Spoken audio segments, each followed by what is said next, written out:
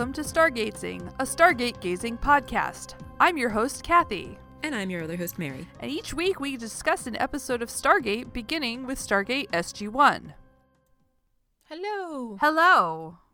How are you? Okay, how are you? I am fine. I'll be right back, though, because I grabbed what I thought was a seltzer, and it's a beer, but I wanted a seltzer. Oh, okay. Be right back. I'm waiting,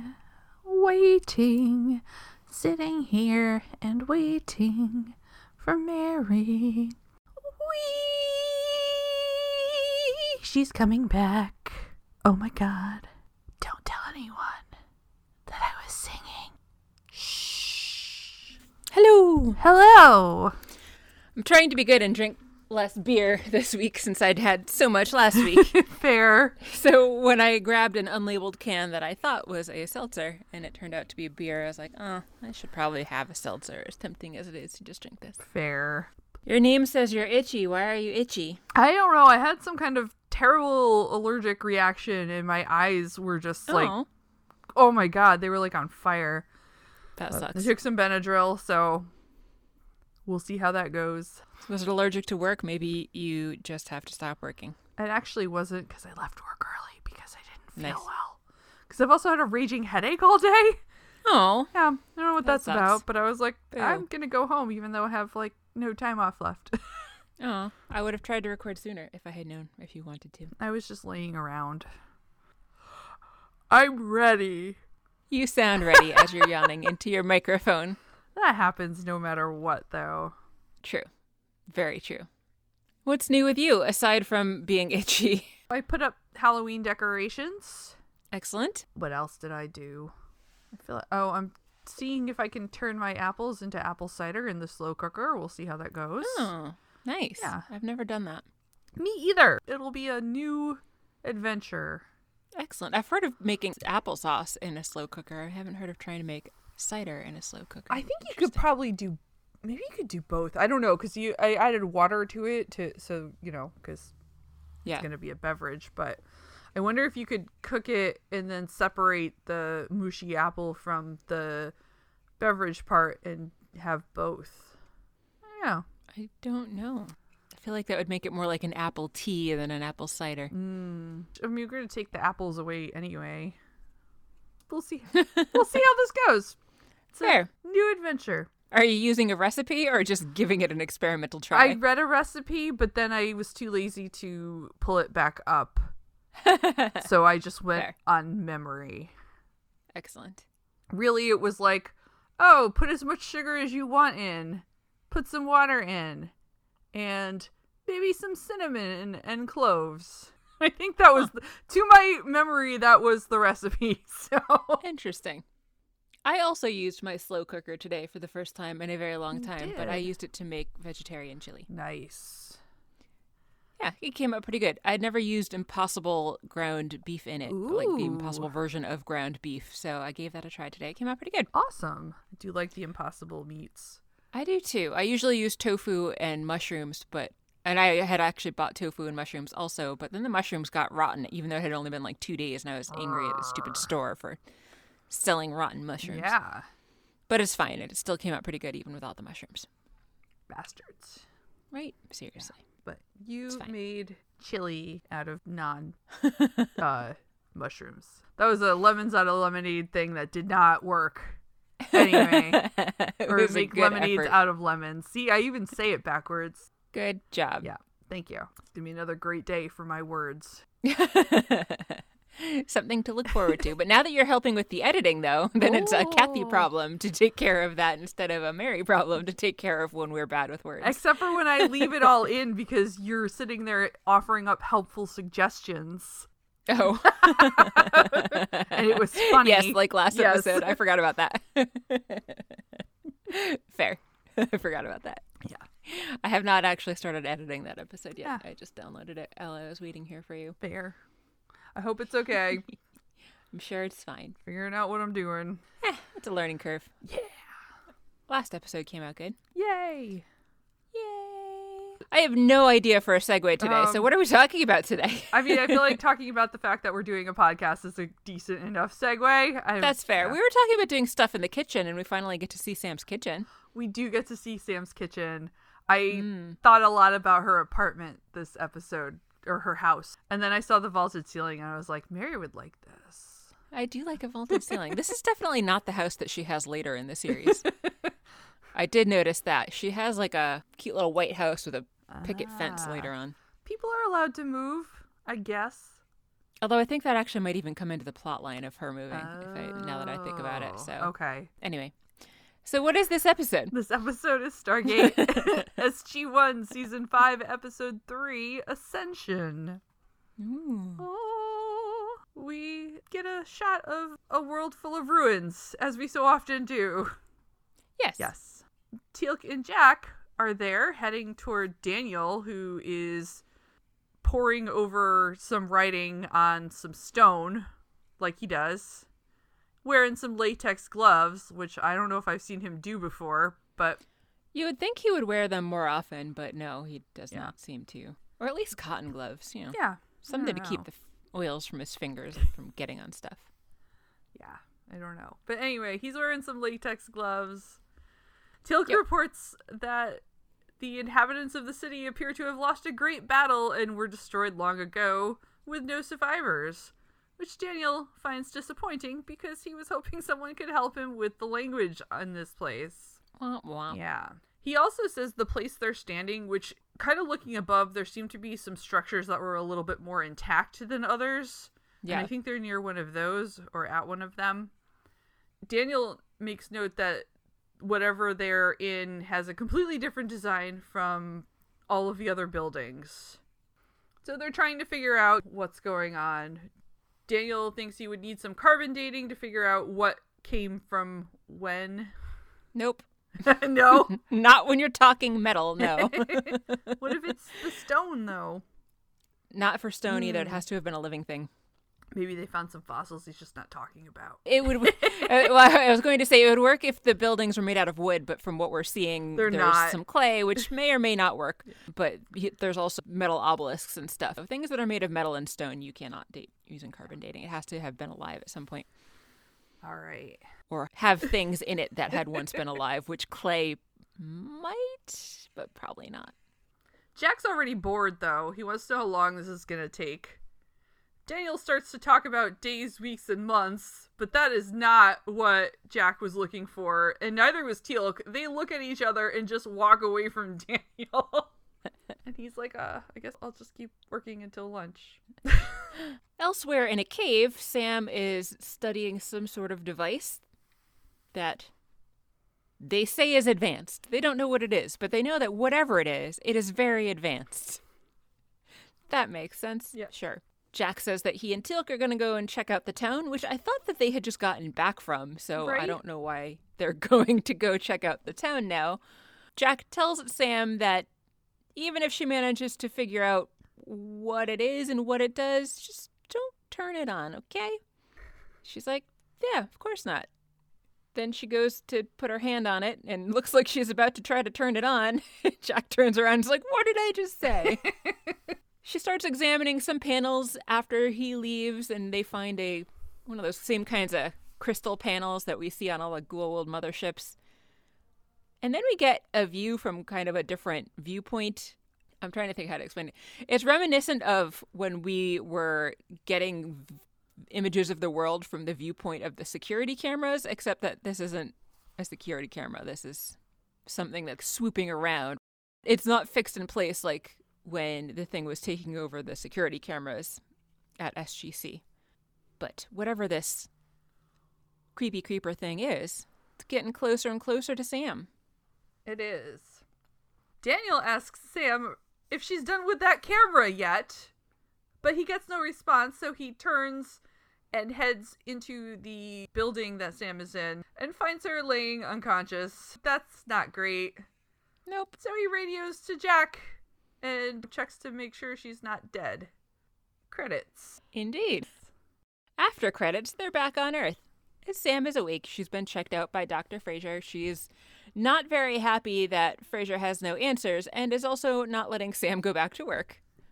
She says that she thinks Sam's got some fatigue because her pre-mission blood work did have a little anemia, and Sam's like, yeah, well, you let me go anyway. And Frasier says, well, that might not have been the best judgment. A little anemia is fine. I'm borderline anemic half the time myself, and I'm still working and everything, so whatever. Actual anemia, that's more worrisome. And then Frasier also reminds her, though, of all of the extra stress that she's had to deal with in these last few years, like a symbiote dying in her brain and her memory being stamped and her whole consciousness being transferred out of her body and then back in. Maybe just rest a little bit. Sam, again, doesn't want to hear it. She basically just placates Frasier. It's like, yeah, sure, rest, whatever you say. Now I gotta go back to work. And Frasier tells her to just, come back if you start speaking an ancient language. At this point, we also see John Delancey's name flash on the screen. What the hell are you doing here? I hadn't even noticed, so when he shows up later, I was pretty surprised. The trial never ends. In the conference room, Jack and Daniel are talking to General Hammond about their visit to this planet that they just came back from. What's up with the guy who's got his name prominently displayed on the laptop? I don't know. And what are the numbers? And why does it seem like he's just taking notes?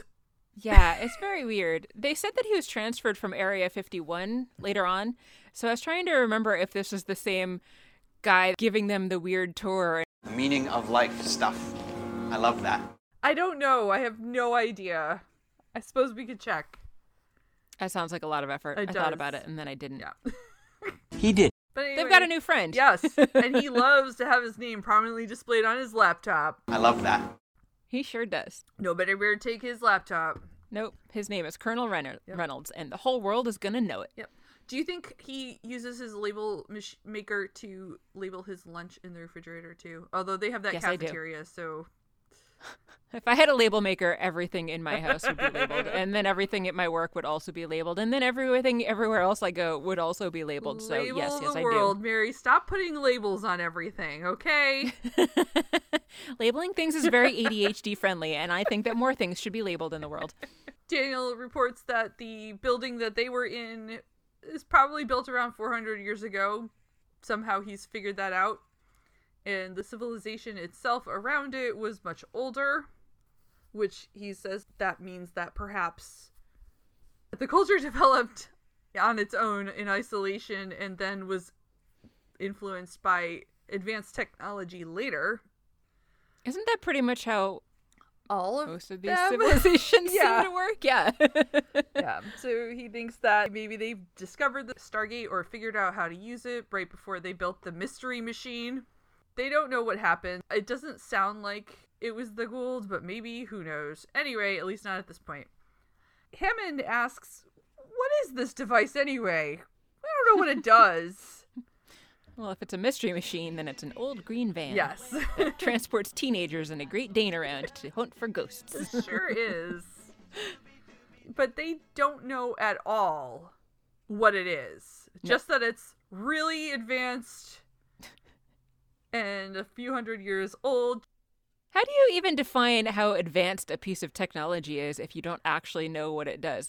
Like, what if this whole giant thing was just a pen? Like, just a fancy version of a pen. Like, they didn't have pens. They had this thing that... full of crystals. This was like the height of their technology, and all you could do was write a couple letters with it. Maybe this entire giant thing was just... not at all advanced. Maybe. I mean, it could be a pen. Daniel thinks it could be a deep space observatory. Jack's like a big honkin' space gun.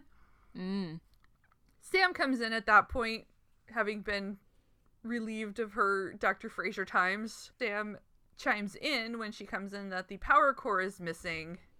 She also reiterates that this device is advanced. It's a really advanced pen. Well, if you're Fisher Space Pen, you answer what if with why not, and you become an institution of writing superiority. And then you create a lasting presence in space. Exactly. It's definitely not going to fit in your pocket. It's that advanced that you can't put it in your pocket. So advanced you wouldn't need a pocket protector. True. Mm-hmm. I've never had a pocket protector in all my life. I haven't either. But I have had many ink stains on my pants and my clothes. Yes. Probably I should have. Right?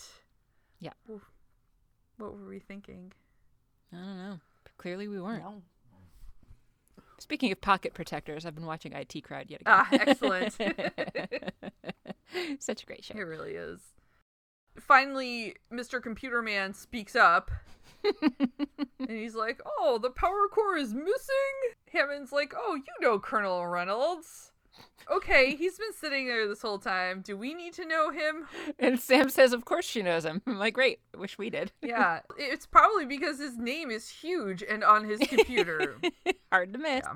If I had thought about it in advance, I would have tried looking up what those numbers mean, but I didn't, so here we are. Yeah, I didn't either. He transferred here from Area 51. He's going to hang out with SG-16 while they're back on the planet doing a long-term analysis. Sam says that she thinks that a Naquita generator will give this thing some power.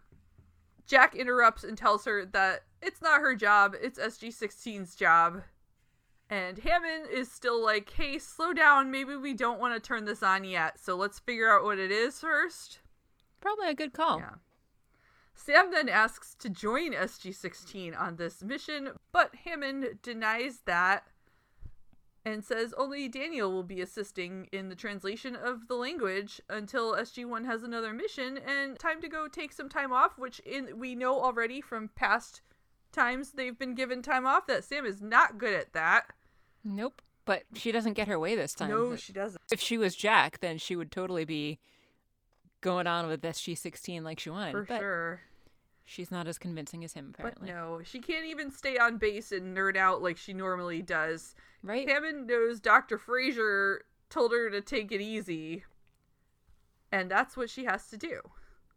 He leaves. Sam is incensed that he told her to take it easy. Jack then tells her she's been a little tense. And then in the most tense way possible, she's like, I'm not tense! Am I? Jack tells her she works too hard and she's gonna crash and burn. She says she doesn't have much else to do, which kind of makes me sad. She doesn't have any hobbies besides nerding out in her lab.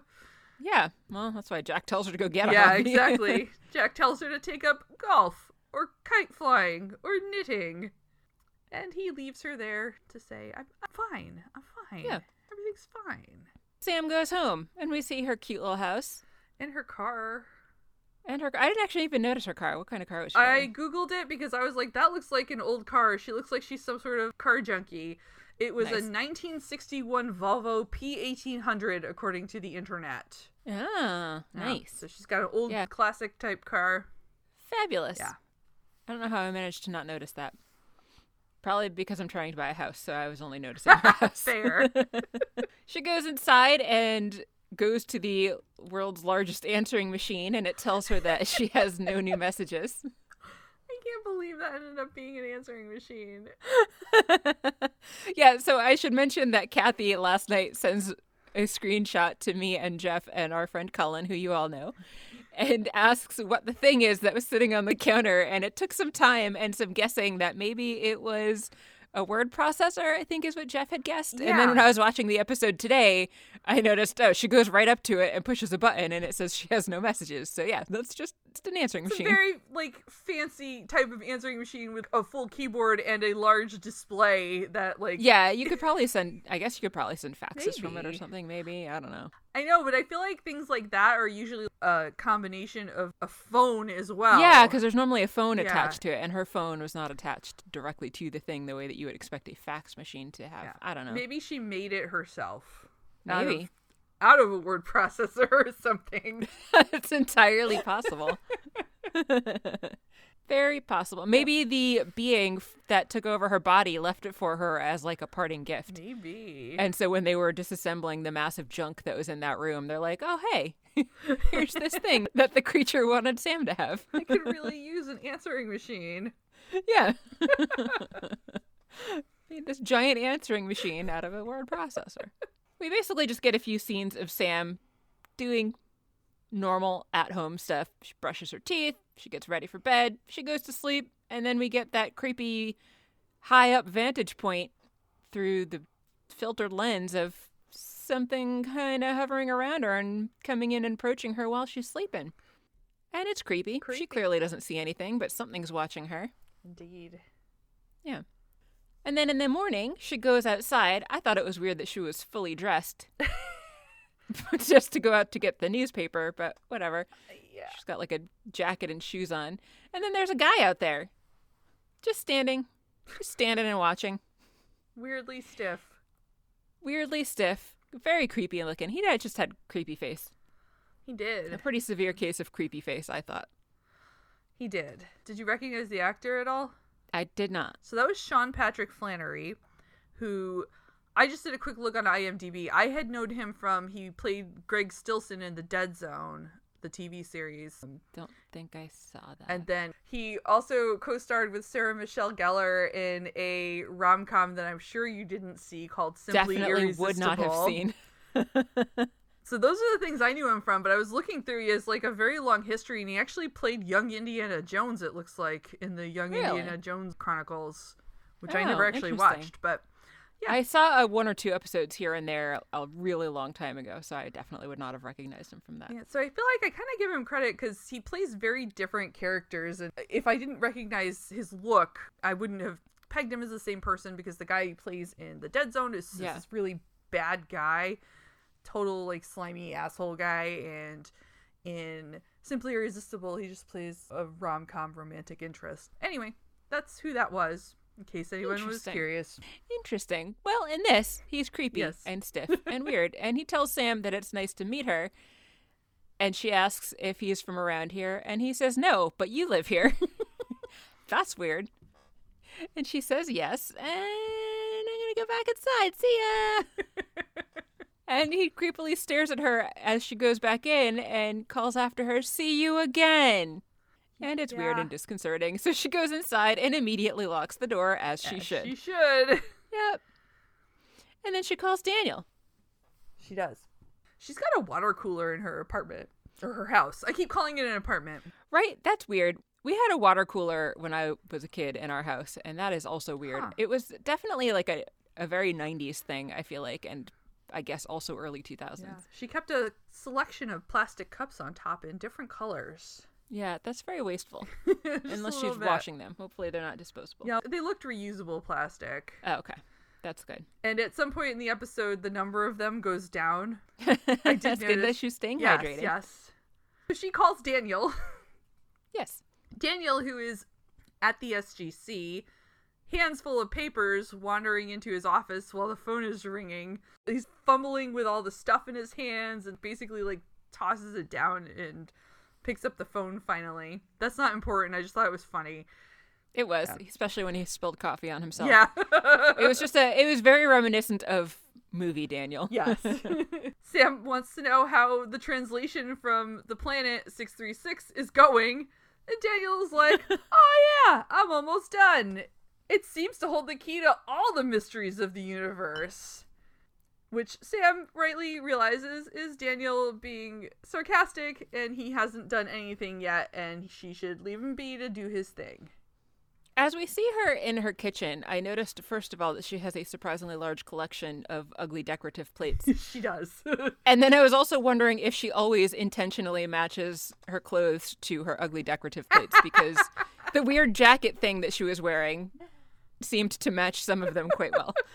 She does have so many jackets, so yeah, like every time you see her in a different scene, she's wearing a different jacket. She is, and it's not so weird when she's out and about doing stuff, but when she's just hanging out at home, that's what made it weird. Wearing shoes and a jacket while you're inside seems weird to me. Even wearing shoes is less weird, I guess, but yeah, I don't wear shoes in my house. Me either.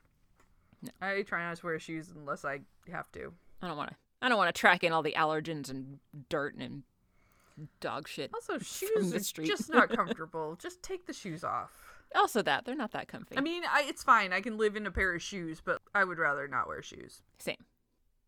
Daniel tells her, "I thought you were supposed to be taking it easy." And she says, "Yeah, no.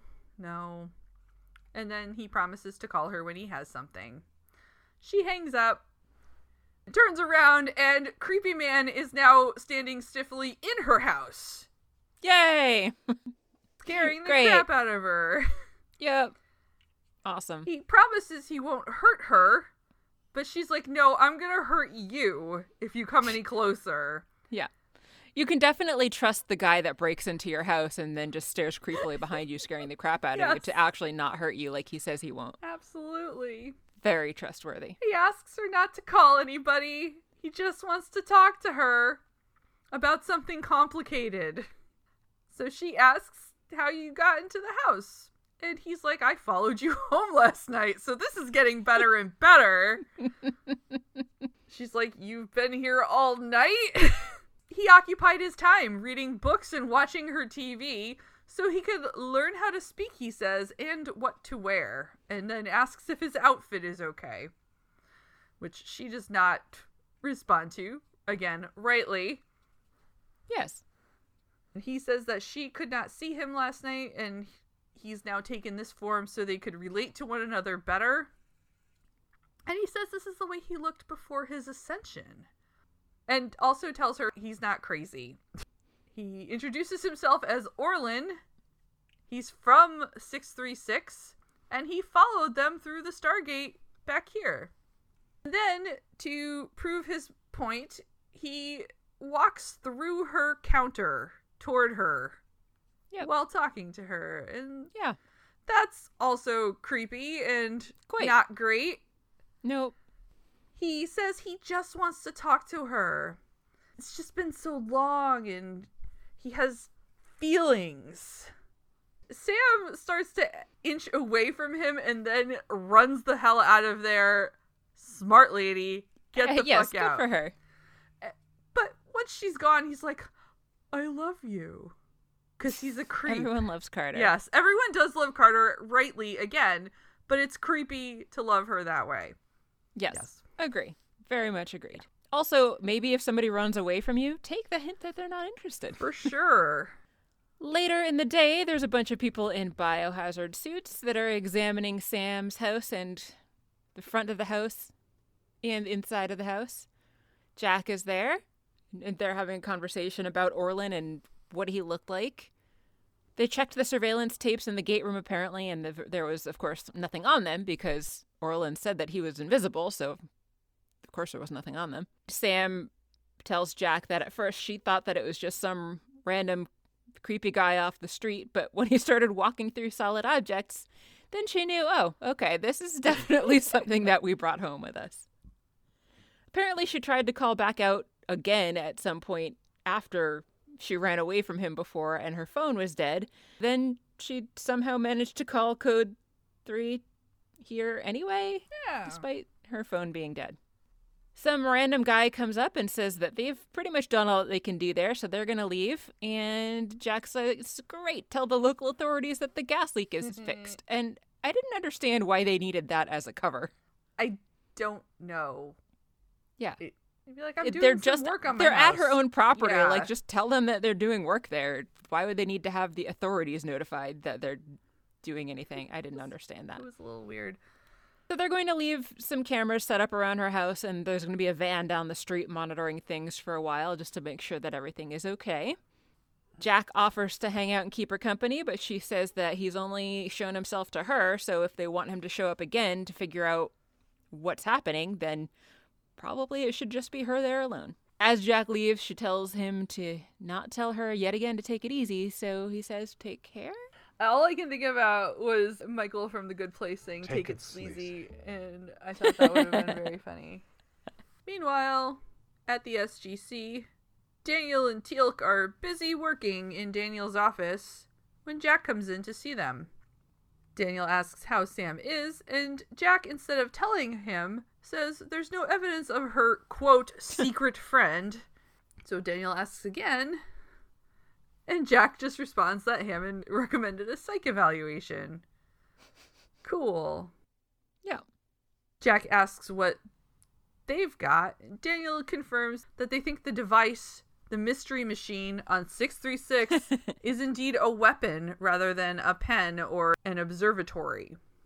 Teal'c says the weapon is of great power, O'Neill. Daniel says he's been able to tell that these people were developing along a similar trajectory, I guess, technologically as Earth. They had discovered their Stargate when a threat from the skies came.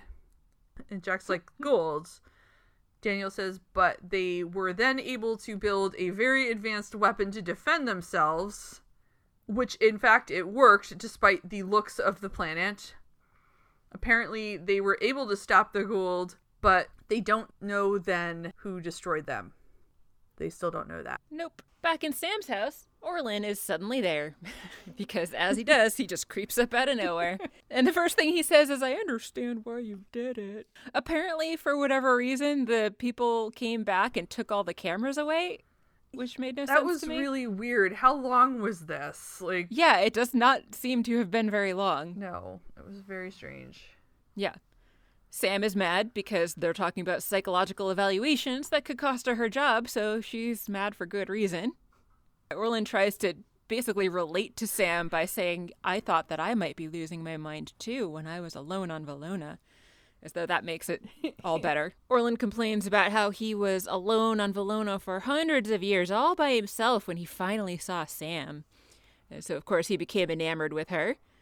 And he goes on to say that his kind are capable of a level of communication that shares their innermost essence, and he was just trying to share that with Sam when he saw her on the planet, and apparently that is what made her pass out, because he was just trying to mind meld with her, essentially, without announcing his presence or getting any kind of consent or anything like that. What could possibly go wrong with that? So that's great. But at least Orlin was able to learn from that experience that she's a really good person, and she's as beautiful inside as she is outside, so that's not at all creepy and gross. Sam wants to call the Code 3 team back there, but Orlin says he's just going to hide again, and he wants to do the little mind meld thingy again, but maybe with her consent, because he's pretty sure humans can handle it. So of course Sam's going to go along with it. Why not? What could possibly go wrong in this situation where this guy has been stalking her, essentially, and is creeping on her in her house? But sure, she's going to go along with it. Only way out is through. Apparently so. For about the millionth time this episode, Sam is told to take it easy. And they close their eyes and everything gets all glowy. And then they open their eyes and stare at each other again. Yay. Yeah. Later, Sam returns to the SGC. She finds O'Neill. She tells him to look at this. She's carrying a clock with her. Yes. She discovered there's a hidden camera there. After the Code 3 team took away all of their devices. What? I know. Shocking. Yeah. Jack's like, oh, they forgot one. Are you sure? She asks. And he's like, no. She thinks that she's being watched, which obviously she is. Yes. She says that she did her duty. She reported the alien encounter. And now everyone thinks she's crazy. Which I don't know why. They've encountered so many weird things. Yeah. Her consciousness was transferred into a fucking computer, and they're like, yeah. Ooh, it's invisible, so we don't believe you. Charlie 2.0 had an invisible mom. Yeah. Why do people not believe her that there's another invisible being here? I don't know. Makes no sense. But apparently everyone's against her, thinks she's crazy until they see it for themselves. She asks him a hypothetical question. If the alien did show himself to her, it would probably be good if she gathered intelligence from him as much as possible before, she tried to capture this creature and telling anyone about it. Jack says probably, and that he's got to go pee. So he goes to the bathroom. Sam's on her own. Yep. Sam is back at work. She's not hanging out at home anymore. She's in her nerd lab, I guess, when Daniel comes in and asks what she's working on. And she says that she's pretty much trying to figure out how to activate the weapon based on Daniel's very fast and efficient translation, despite the fact that he had nobody to help him with it. And she's pretty sure that they can actually, as they suspected before, get their Naquadah reactor to work with it. They're going to kind of jerry-rig it together. But the problem is that the burst of energy that's required could make the entire thing really dangerous. and that once the thing is powered up, they're going to have to let it do whatever it does, because to start the thing going and then trying to power it down in the middle of its cycle would basically just cause so much energy to be released that it would explode. Okay. Yeah. Sure. Daniel's like, all right, well, then you better be sure that you want to fire this weapon if you're going to turn it on. And Sam's like, yep, yeah, pretty much. She's going to try to figure out some kind of a buffer thing, but spoiler alert, that does not end up happening. Daniel thinks maybe they should just leave the thing alone if it's just a big, powerful weapon. But we all know that's not going to happen. Nope. Back at Sam's house, she comes home to find Orlin again standing like a stiff creep in her house. He tells her, "You're late. You should have been home an hour ago. I was worried." This is not creepy at all. You could have called. Ugh. And she's like, "You couldn't answer the phone even if I did because you're incorporeal." But turns out, surprise, now he's solid. And he was able to get dinner ready. And he's made a little candlelit dinner for them. Orlin is like, "Things are going well, huh? Between us?" Sam's like, "Dude, I just met you. I don't see how anything could ever happen between us." And Orlin's like, "That was only because we lived in different planes of existence. Now everything's fine. I've taken human form." Before they can continue their conversation, the doorbell rings. On top of that, Jack shouts because you can't be patient and let someone answer the door. You need to yell and let them know you're there. Yeah. Sam shoves Orlin into a room and closes the door. I don't know if it was a closet or an actual room. I thought it was a closet, but I also didn't understand why, because if she's been trying to prove to everybody that he exists, why would she now suddenly be hiding him? Yeah. When there's no way that he can disappear now. That was weird. It was a weird thing. She answers the door to Jack and Teal'c. Jack is, just wearing a beanie, and Teal'c is wearing a cowboy hat and also has a bandana or scarf tied around his neck. And later we see a full shot of his shirt. He's got a jacket on, and his shirt seems to have a bunch of flames on it. As best I could tell, that's what it was. Did you notice all the fringe on his jacket too? Teal'c has gone full cowboy. It was pretty great. Hat watch, Teal'c costume watch, really. This is... Yeah, this goes well beyond just hat watch. Yeah. It's a whole aesthetic. I also like that his hat was up enough that you could still see his tattoo. You could, I know. It's like, why even bother? Maybe Teal'c just likes this look. Who knows? He's so conspicuous in a cowboy outfit in, where are they? Colorado, Wyoming? Yeah. Yep. It was absurd. It was great. They're there. They brought some pizza and some movies. They want to watch Star Wars. Teal'c specifically wants to watch Star Wars. Teal'c has already seen 9 times. 9 times. And Jack 0. I love how happy Teal'c seems about this. And Jack even asks, "What have you seen it 8 times?" And Teal'c's like, 9. It was pretty great. Yeah. He was so smiley and happy about it. Despite this good time they're offering, Sam turns it down.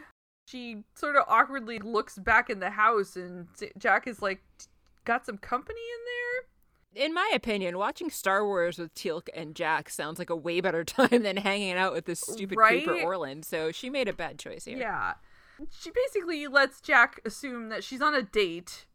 Yeah. Which was also weird. I don't understand why she didn't come clean about this. Yeah. But even if she just had company, why did it have to be a date necessarily? Yeah, I don't know. But anyway, that's what's happening. And Jack and Teal'c are like, "Cool, we'll find something else to do." He gives her their pizza. Yes. And they tell her to have fun. And they go to leave. Sam opens the closet door. And Orlin's like, "Well, I've taken human form and we can't ascend again, so..." Basically, she's stuck with him. Yeah, that's inconvenient, seeing as she didn't want this at all. So cool, now she's got this weird alien guy she's got to take care of. Yep. We get a quick scene outside of Teal'c saying that there's a place that humans do battle in Jell-O and he wants to go see it. And that made me just roll my eyes so hard that they literally fell out of my head, especially when Jack's like, great, call Daniel, we're going. Yeah. Ugh. Back inside the house, Orlin's complaining that he doesn't know where the rest of his kind are, so he doesn't really know what else to do, and they're having whatever crappy food Orlin cooked instead of that pizza. I can't imagine he's a very good cook. Right? After having been incorporeal for hundreds of years and never having used this type of cookware or stove or anything. So the pizza would have been a better choice. He watched some TV, so it's fine. He has watched some TV, yes. Apparently not all Ascended people know each other because Orlin does not know who Oma Desala is. But Sam says that Oma could do the same glowy kind of things that he could. And she also controlled forces of nature. And Orlin's like, yeah, that's easy. Or at least it used to be. Orlin figures that she must have been banished like he was for helping other people to ascend, because that's not a thing that you're supposed to do. So she broke the rules just like he broke the rules by telling those people on Valona how to keep themselves safe from the Goa'uld. That is actually when we learn that, yeah, he's the one that told them about the weapon. And then we also learn that the Ascended killed all the people on Valona because they weren't supposed to have that weapon. Yeah. So that makes sense. So instead of worrying about, like, what if they turn this weapon on each other or do something else bad, let's just kill them all without giving them the benefit of the doubt, just in case. I think he says they started to plan to conquest other planets. They started to plan, but that's not the same as actually going out and starting to do it. I feel like they could probably sufficiently scare the shit out of all those people into never using it again by creeping around like this guy does. Right? Or wait up, maybe just take the weapon? Yeah. There are so many other options. Instead of killing the entire planet full of people? Yeah. Anyway, Orlin says that now that he's human, he's mortal, just like Sam. So the past is the past. He can't change anything. He didn't do this whole corporeal thing just for her. It was kind of partly for himself, too. And then we see out in a van that despite what they told Sam about not continuing to listen in, they are, in fact, continuing to listen in. Yes. And Orlin continues talking that, if nothing develops between them, he'll accept it and he'll just go on his way. But he just had to know what would happen. Meanwhile, at the SGC, oh, hi, Q. Q is there. That's John Delancey. He's not actually playing Q in this, but... Be a better episode if he was. I don't like Q. I actually don't either. I like John Delancey a lot. Same. But the Q episodes just make me roll my eyes. This is a Star Trek thing, in case there's anyone out there who doesn't actually watch Star Trek, but who the hell is watches Q? But yeah, I agree. I've never been a big fan of Q. Actually, I've always hated Q episodes, but I actually did like him in... I liked Q, the character. I always liked John Delancey, the actor, even though I don't like Q, the character. But I did like Q, the character, in Picard Season 2. Okay, fair, yeah. I thought it was interesting. Yeah. Yeah. Anyway, he's not Q-like at all here. No. He is playing Colonel Simmons, I guess. Mm-hmm. And Colonel Simmons is pretty gung-ho about getting this weapon tested as soon as possible. Of course. Sam is there too and is like, maybe we should wait. And Simmons is like, but why? You helped us figure out how to power it. And she says that was an order, and I recommend against it because it's very dangerous. It's a good reason to not do it. But Simmons and apparently all of the Pentagon are on board with this, as well as Computer Man Reynolds. They're all on board with this. Daniel takes Sam's side and says they don't know enough about what happened.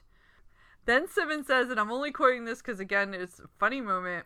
He says to Daniel, need I remind you, Dr. Jackson, of the dangers that we're trying to defend Earth against? And Daniel's like, oh, could you? Go slow. And I laughed so hard.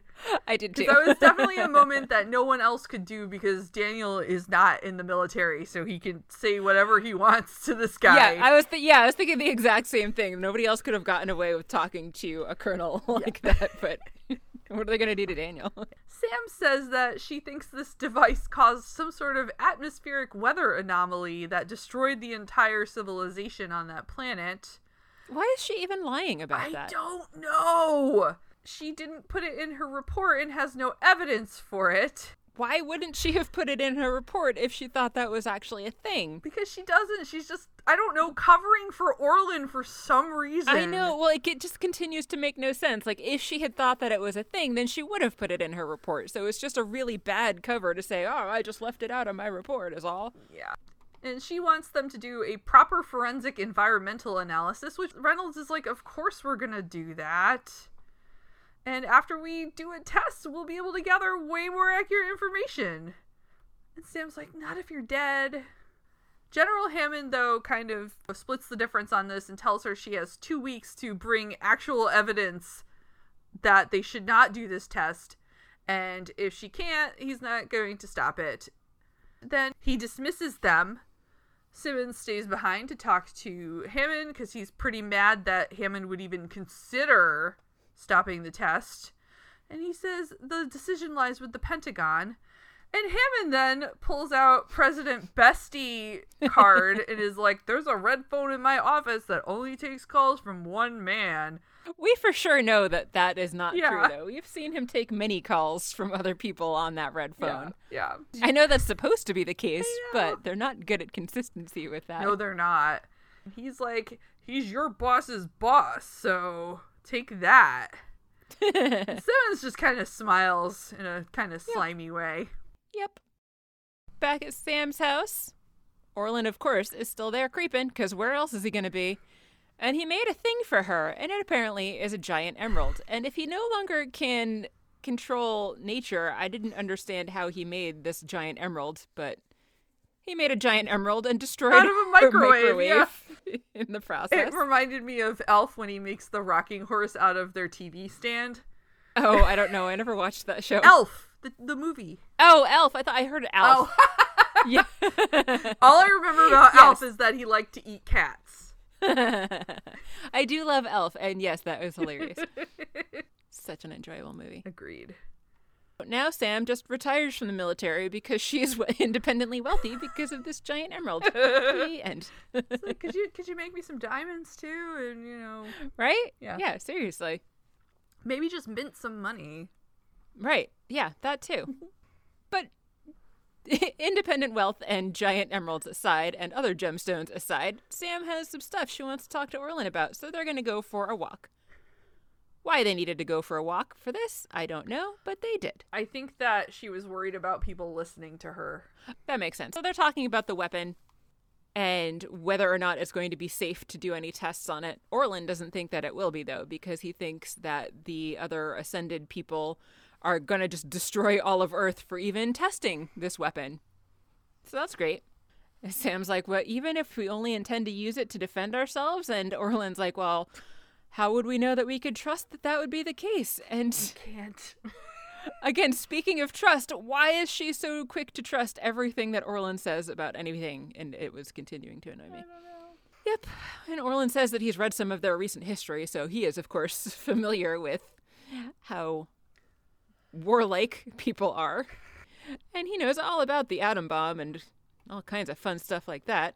Just throw that in our face every time you want to talk about wiping out civilization. God! Right?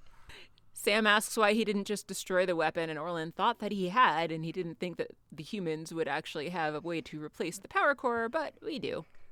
He calls Sam brilliant, and then I was like, or are you just an idiot? Right. I mean, she is brilliant, but... She is, but I think it's, a little of both. The takeaway of the conversation is that they need to figure out a way to stop the test without exposing Orlin. Again, not really understanding why they need to not expose Orlin, but that is their takeaway. Yeah. Yep. It's weird. And Orlin does ask at this point why she's not turning him in, and Sam says that's because she'd feel bad betraying him, but why, though? He's been in her house, emotionally abusing her and stalking her and being all creepy. So I still don't understand why she's not turning him in and why she cares about feeling like she's betraying him. I feel like the only reason that could be is that in their little mind meld, he put some little mind control in there or something. Because I can't imagine. Yeah, why? Yeah. Why? Right.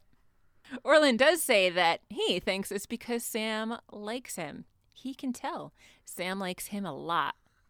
Ugh. Yeah, but instead of rolling her eyes and leaving, she stops and smiles. Which made me roll my eyes.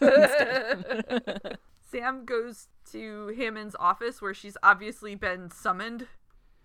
Jack and Simmons are there waiting for her too. Jack lets her know they are going to test the weapon because President Bestie has told Hammond that it's gonna happen. Sam's like, but I had 2 weeks and it's only been 9 days apparently. 9 times. Which is close to 2 weeks. What the hell have they been doing for 9 days? I don't know, but Simmons thinks she's been dicking around for 9 days doing nothing. And then he pulls out some documents and asks her to explain some deliveries that have gone to her house, including 100 pounds of raw titanium, 200 feet of fiber optic cable, some industrial strength capacitors, etc., ordered online from her home computer. The implication comes very shortly that he stole her credit cards to pay for all of this, but how much room does she have on her credit cards that she can afford 100 pounds of raw titanium? I don't know. Sam, of course, doesn't know what he's talking about, and she's been here every day. But Simmons like, well, then who's accepting those deliveries? And they've got pictures of Orlin taking deliveries. Oops. And she's like, oh my god, you've been watching me. No kidding. She already knew that. But Hammond's like, oh, it wasn't us. It was the Pentagon. And he says he's expressed his anger and disappointment to the president about this. Simmons says they have tapes of her conversations with Orlin. And he asks, what's going on, Major? Would you like to tell us? Jack jumps in and defends her and says she doesn't have to tell him squat because she was working with his approval all this time. He authorized her to collect as much information as possible. And hell yeah, Jack. Way to back up your people, although you're backing her up hanging out with this creep guy. But he doesn't know that. He doesn't know that, yeah. He just thinks he's keeping her out of trouble. Yes. Simmons then drops the bomb that special forces are surrounding her house right this moment, and they're gonna go in and take that alien into custody. That alien. Turns out titanium is cheaper than I thought it would be. It's only 35 cents per pound these days. Okay. I had to look that up while you were talking. How many pounds was it? 100 pounds. 200. Oh, titanium was 100. Oh. It does say 100. Oh, okay. Yeah. I don't know how much fiber optic cable costs. I'm sure Jeff could tell us, but he's not in here. And did it cost more? Industrial strength capacitors. Jeff would probably know that too. But did they cost more 20 years ago? Although inflation, so maybe not. Who knows? I don't know. Anyway, let me figure out where we are because I wasn't following in my notes because I was busy trying to figure that out. Raiding Carter's house.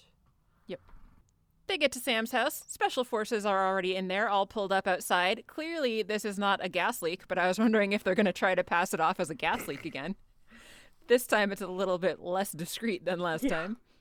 All the lights are off, so Orlin's just creeping in the dark. They've got the place surrounded, so they know he's in there and he can't go anywhere, and then they're going to let Sam try to go in and bring him out. They hand her a radio, and she heads on in. She finds him in the basement, so I guess that makes a little bit more sense why all the lights upstairs were out, but still weird. Yeah. Well, I wondered if they cut the power to the house. Oh, maybe. But actually, no. Oh, you know what? It's probably because what he's doing. Maybe. Yeah. Anyway. Got all the power going down into the thing that he is making. The thing that he is making turns out to be a little mini one-time use Stargate. I can't believe what I'm hearing. So that's what he was buying all that stuff for. Also, Sam needs a new toaster. So as much as everyone outside might want to take him into custody, they can't because he's going to use his little one-time use Stargate. Sam is pretty incredulous that he was able to make this thing just from materials that he ordered online. And he's like, yeah, sorry about the big credit card bill next month. And again, she's not at all bothered by this, and it made me angry. I mean, she could be bothered about it later. I guess. In the middle of a situation. So Orlin's going to go to Valona and try to stop the test that's going to be happening over there. He powers up his little Stargate. They thankfully have enough room to not turn into feet shoes. And he jumps through the gate. And then Sam follows him. Yep. Simmons orders the raid on the house, and they get in there too late. I have to interrupt here for a second because I do have a question. Yes. Hypothetically, so this gate was very small and it was suspended off the ground, so it was maybe like waist height. So they literally had to jump to go through the thing. If, though, they had done a wormhole the other way and had gone from a big normal-sized gate that you walk through to this smaller gate, what would have happened when they walked through? Would they have just been, like, cut off at the waist? I don't know. That's a good question. Because it wasn't tall enough for them to be able to walk through it. So what would happen? Yeah, I don't know. And would you need to know, like, that you're going through a gate where you need to jump? Right. That got me to thinking, like, what if you accidentally dial out to a gate that's a different size? Are there different sized gates on different places, maybe made by different aliens? Who knows? What if when you land, you just, like, get stuck halfway on the gate and you're, like, hanging over it?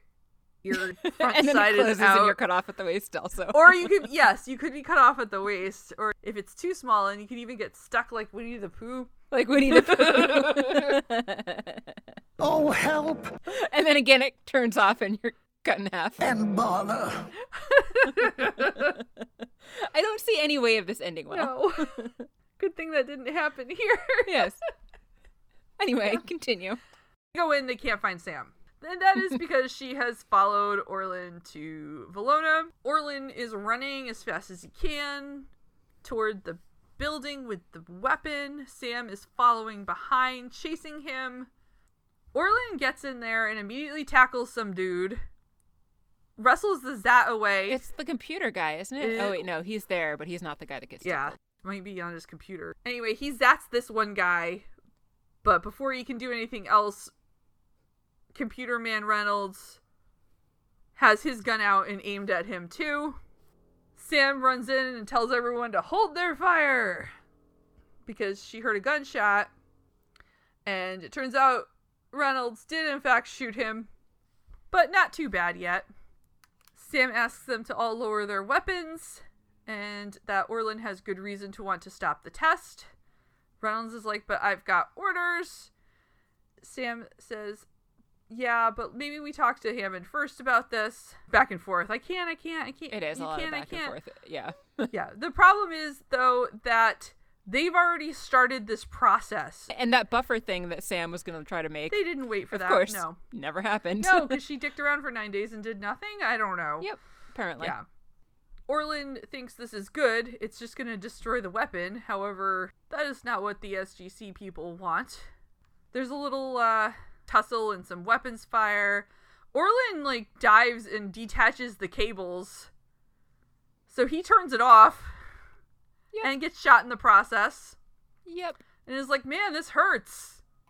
Orlin then, apparently, what he did was enough to get him back in the good graces of the genocidal ascended beings that he knows. Yep. So they let him ascend again.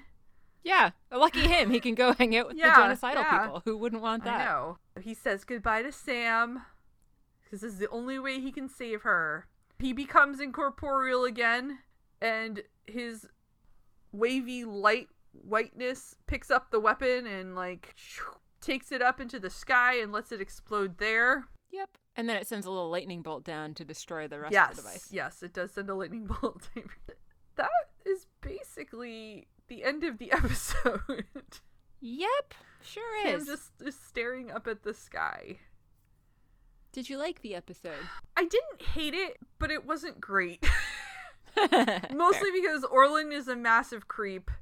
And Sam, it seemed really strange to me that Sam would just go along with this for however long this was. This was apparently like weeks of time where she was just hanging out with this dude in her house. Right. But also going to work. I don't know. It was weird. See, I liked it as I was watching it, but as we talked about it, now I'm struggling to think about the things I liked about it. Because, yeah, you're right. Orlin was a totally awful creep here. Sam's actions just didn't make any sense. I like John Delancey as their foil here. Sounds like he's going to be another asshole like every other person in the military who's not part of the SGC to them. And what was the other guy's name? Oh, Kinsey. Sorry, I wasn't even thinking about. I was thinking about Kinsey. Yeah. Oh, so Kinsey. Just another line in a guy in the line of powerful people who want more control over this thing.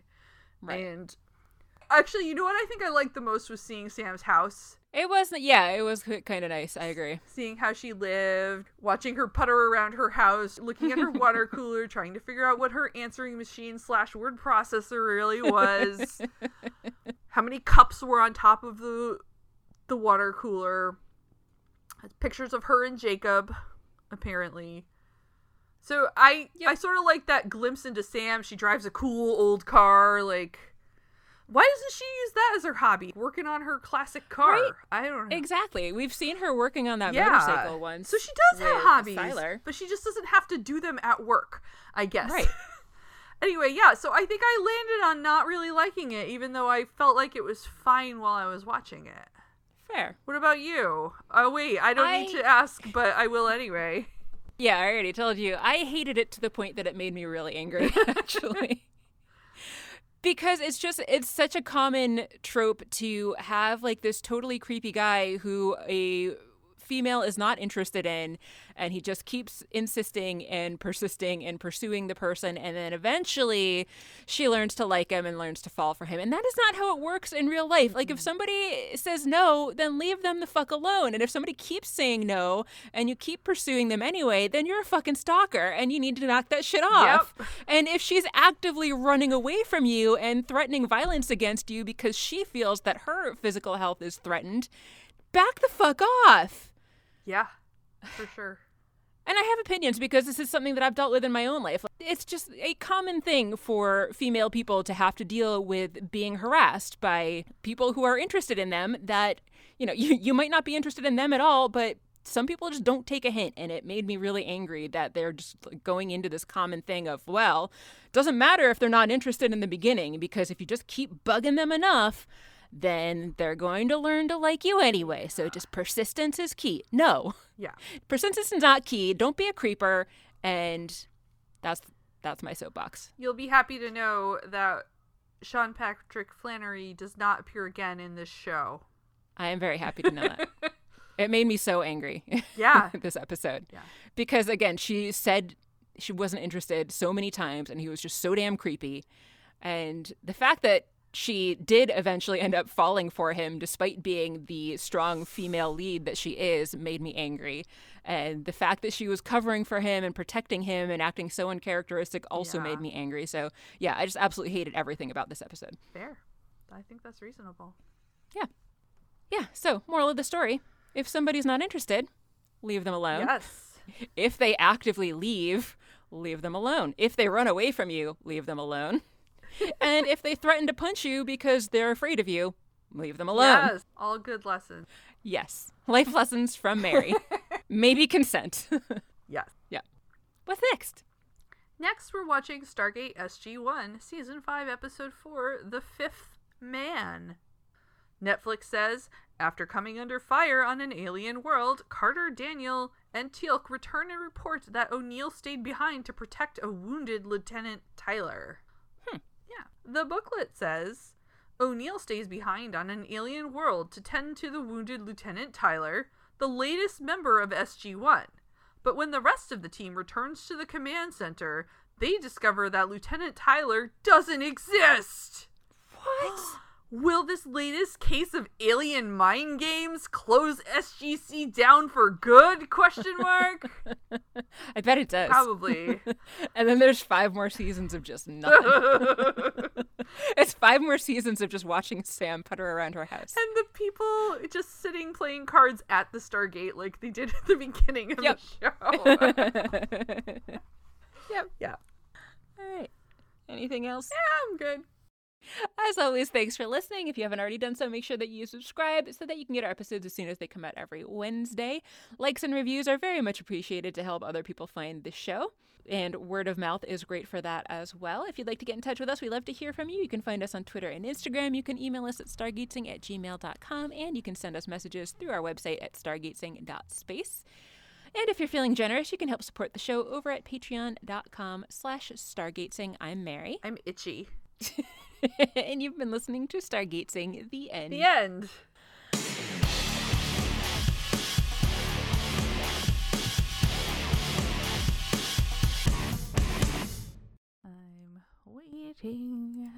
waiting, sitting here and waiting for Mary.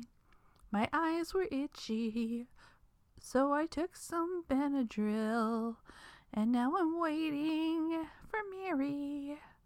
Waiting for Mary.